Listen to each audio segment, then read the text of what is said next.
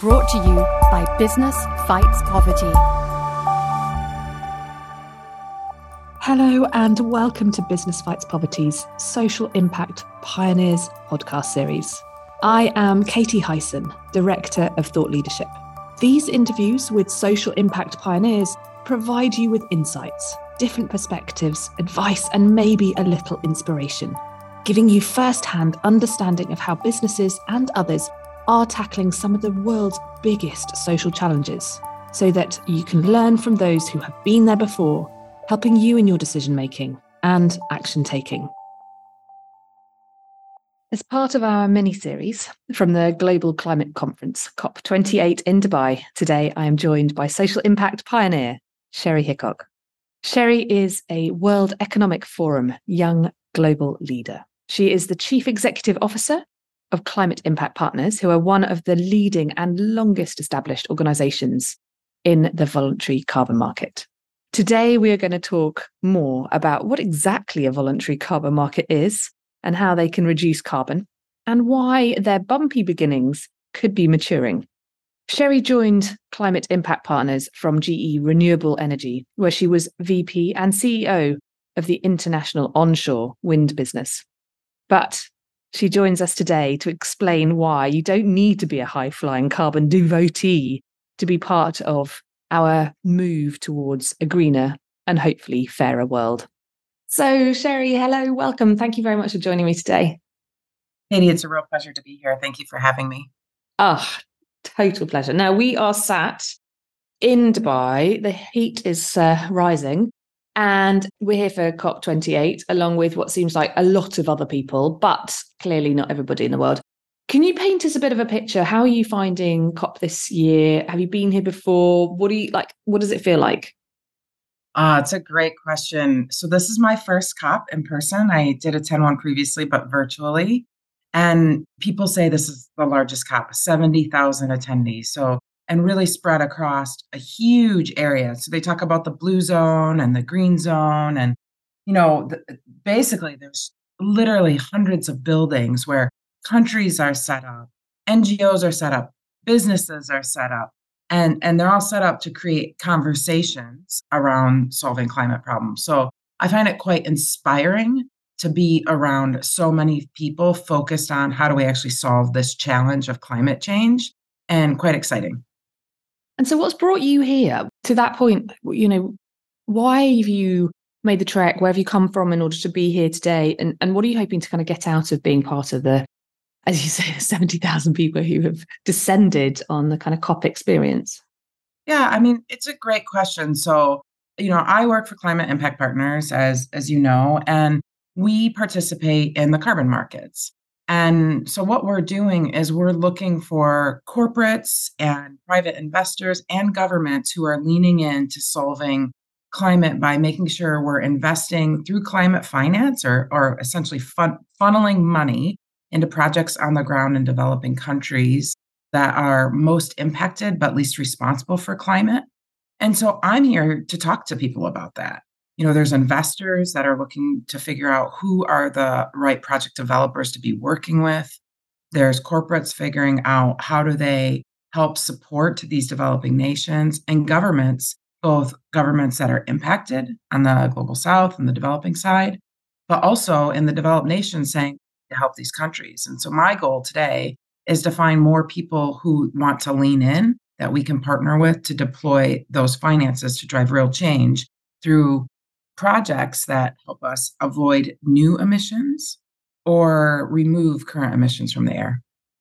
And tell me about carbon markets, because it sounds like a simple phrase, but I haven't got a clue really what does that mean? Tell me about what is a carbon market? Are people interested in this sort of stuff, and how's it sort of shaping up? So I'll specifically talk about right now the voluntary carbon market and what that is. And Climate Impact Partners has been a leader in this space for more than 25 years. And we've helped companies use the voluntary carbon market to make progress against their sustainability goals. And when we say the carbon markets, it's literally, I'll give you an example of a carbon project, because I think that's the easiest way. People just say, okay, it's planting trees. That's one example, but it's much broader than that. So fundamentally, we know we need to avoid new emissions and reduce current emissions that are already in the air. And trees can do that. So we'll just stick with trees as one example. But it's not just about putting trees in the ground. It's about designing projects that have a solid baseline so we know how much removal is happening in a certain space. That could be a geographic space, and how much would be removed in the future when you make some net change. And this net change may be planting types of trees. And so we have a project that's doing agroforestry in Indonesia. And what we do there is we're planting around 3 million trees across 5 areas of Indonesia. And if you know Indonesia, or if you don't, I encourage you to look at a map, but it's spread across multiple islands in a small space, but really, really spread out in a challenging geographic environment. But we're not just planting trees. We're working with a partner there to deploy a project that's building out nurseries, that's creating jobs, that's putting fruit trees in the ground that enables communities to have increased financial revenue for the future and really increasing the value of their land. We're bringing water to nurture these trees, but water that can help them on their property for other crops, for other items, and really for just their own use. These are the types of projects that the voluntary carbon market can deploy. And a corporate or a private investor, or now governments, can come in and invest in these projects to make an impact. And they can either take those carbon credits that come from that project, that delta on the removals in this case, and they can potentially count it towards their emissions from a compensation perspective, netting off a global carbon footprint, if that makes sense, or just contribute to these projects because they know it's the right thing to do. Sounds too good to be true. But so just checking in. So for some might have heard about sort of carbon offsetting. Is this the same or is it different? And then if it is sort of potentially too good to be true, what are the potential downsides to it? What's the challenge with regards to scale? So this can be considered offsetting if people want to essentially literally offset their own emissions. Okay. But not everybody is treating it that way. Some are just doing contributions. They know it's the right thing to do, again, towards this global net zero. Governments are doing it to meet their nationally determined contributions, or their NDCs from a country perspective, meaning they've committed to certain targets as we head towards 2030, 2050, the real target for net zero, and a reduction of 42% of emissions by 2030, which the IPCC has stated. But offsetting has gotten a bad rep. And offsetting has gotten a bad rep because this is not an easy space. There are certain things that we look for to call a carbon project good or of high quality, and that's this baselining I talked about. So how do you know where you're starting from to know what the activity you do makes a difference, or how much emissions does it avoid? That's one. The second is the reason we're putting money into these projects, carbon finance money, is the assumption is this money is additional, meaning these projects wouldn't happen if this money wasn't flowing. And I can give you some more examples of what that could look like. In this example in Indonesia, the farmers don't have the funds to buy these trees or invest in this water irrigation, these nurseries, et cetera. So this carbon finance enables that. And then you have things such as permanence. So will this activity maintain over time, which secures that these emissions don't return to the atmosphere?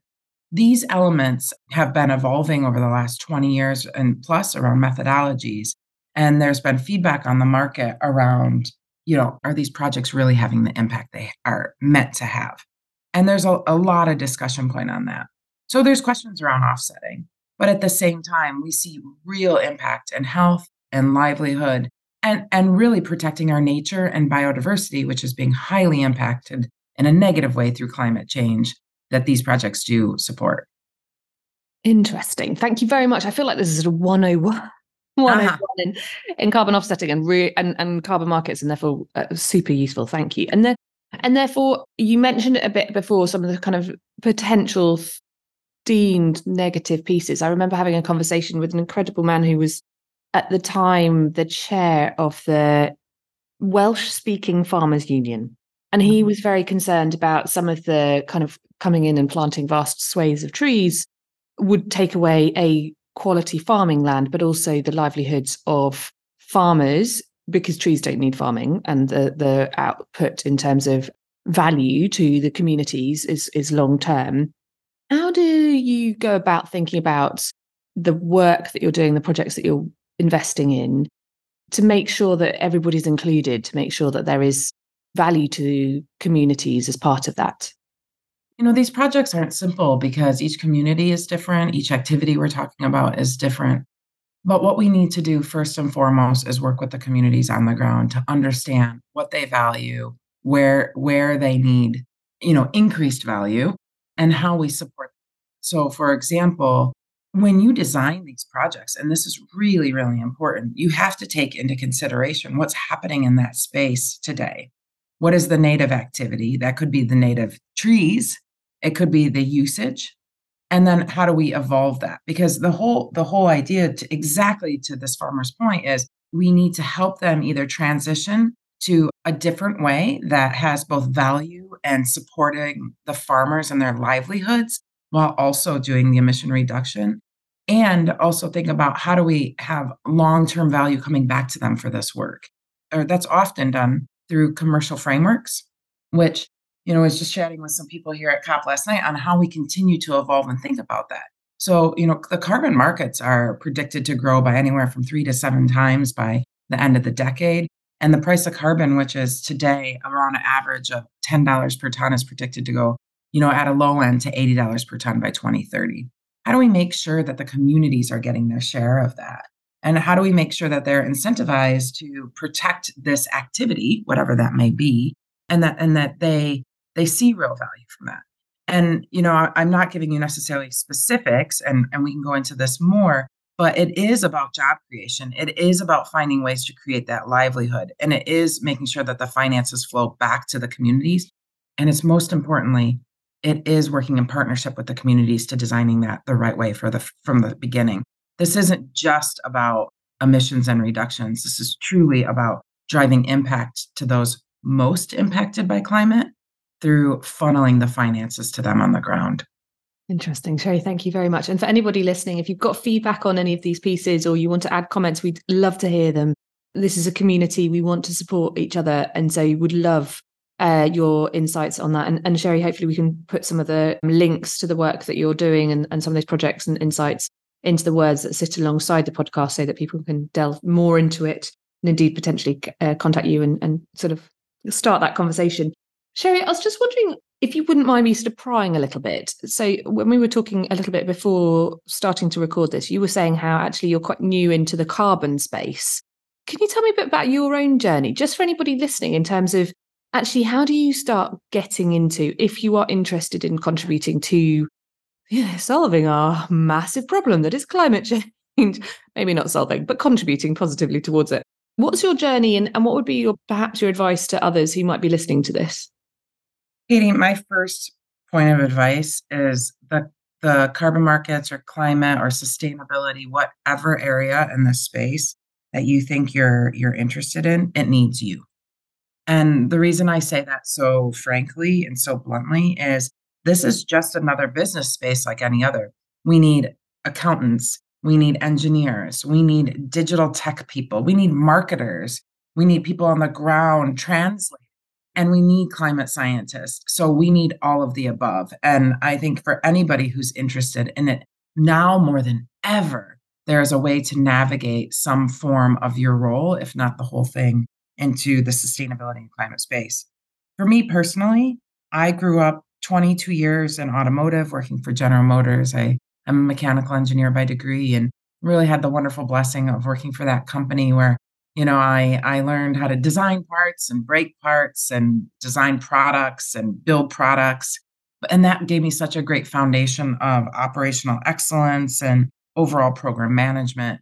And I was able to use those skills to actually move me closer to impact, which was at GE, where I worked in the onshore wind division, where we're designing, selling, and building out wind farms over the last 6 years as the clean energy transition has really just exploded. And this opportunity came up for me to lead Climate Impact Partners with the request of and the opportunity to use all of those operational skills, those business skills, those project execution and implementation skills out in the field to help scale both climate impact partners and drive operational excellence from my seat into the voluntary carbon markets. So it is really finding where your skills are needed, but I'm telling you, they are needed if you just look around. You've heard it, kids.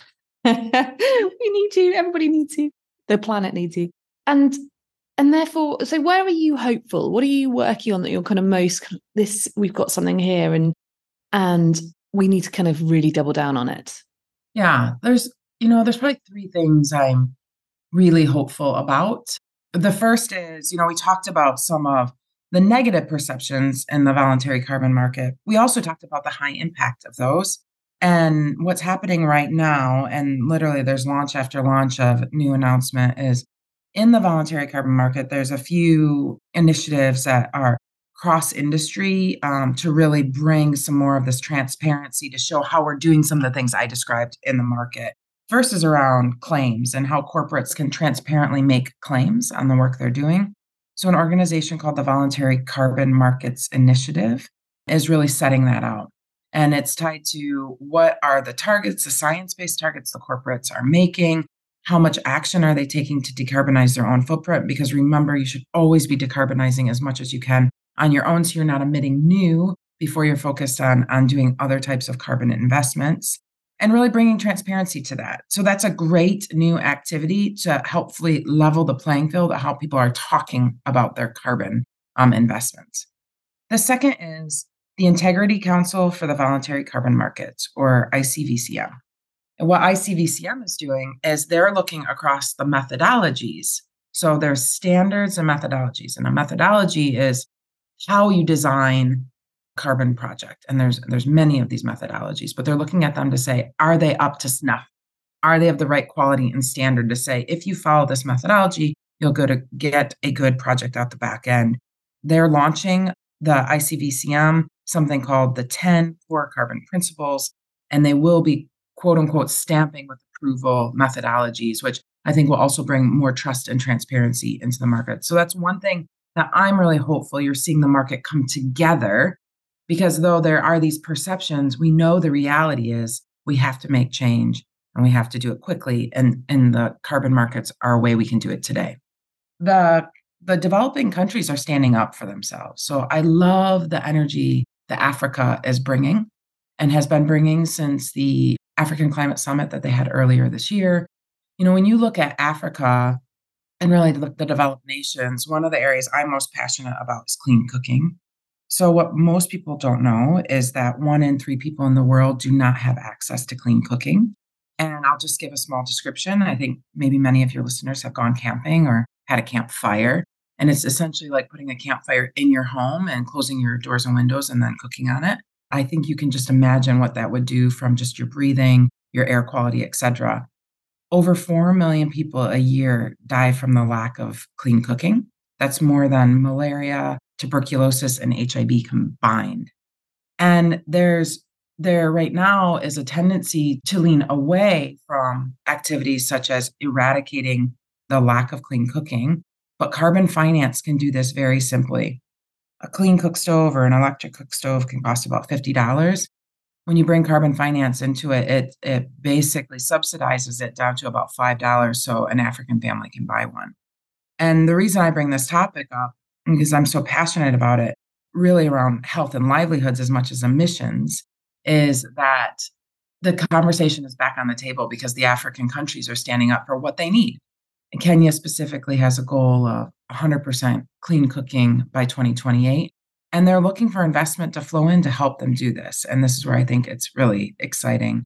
And that probably brings me to the third wrap of it, which is seeing the world come together at COP.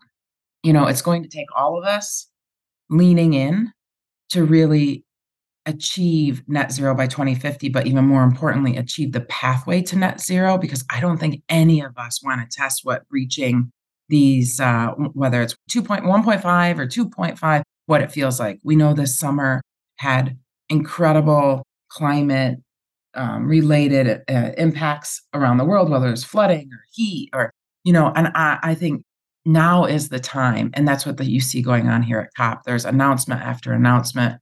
Now, the activity is always what really needs to happen, and we need to see the outcomes, not just the commitment. But I'm really hopeful by seeing countries, companies, and then private and public sector leaning in to try to come together to make more agreements, because I think that's what it's going to take. Cheerleader here. Thank you. Thank you so much, Sheri, for taking us through that. I'll put links to some of the pieces that Sheri was just talking about into the words that sit alongside, so you guys can go and pick that up and sort of work with it as well.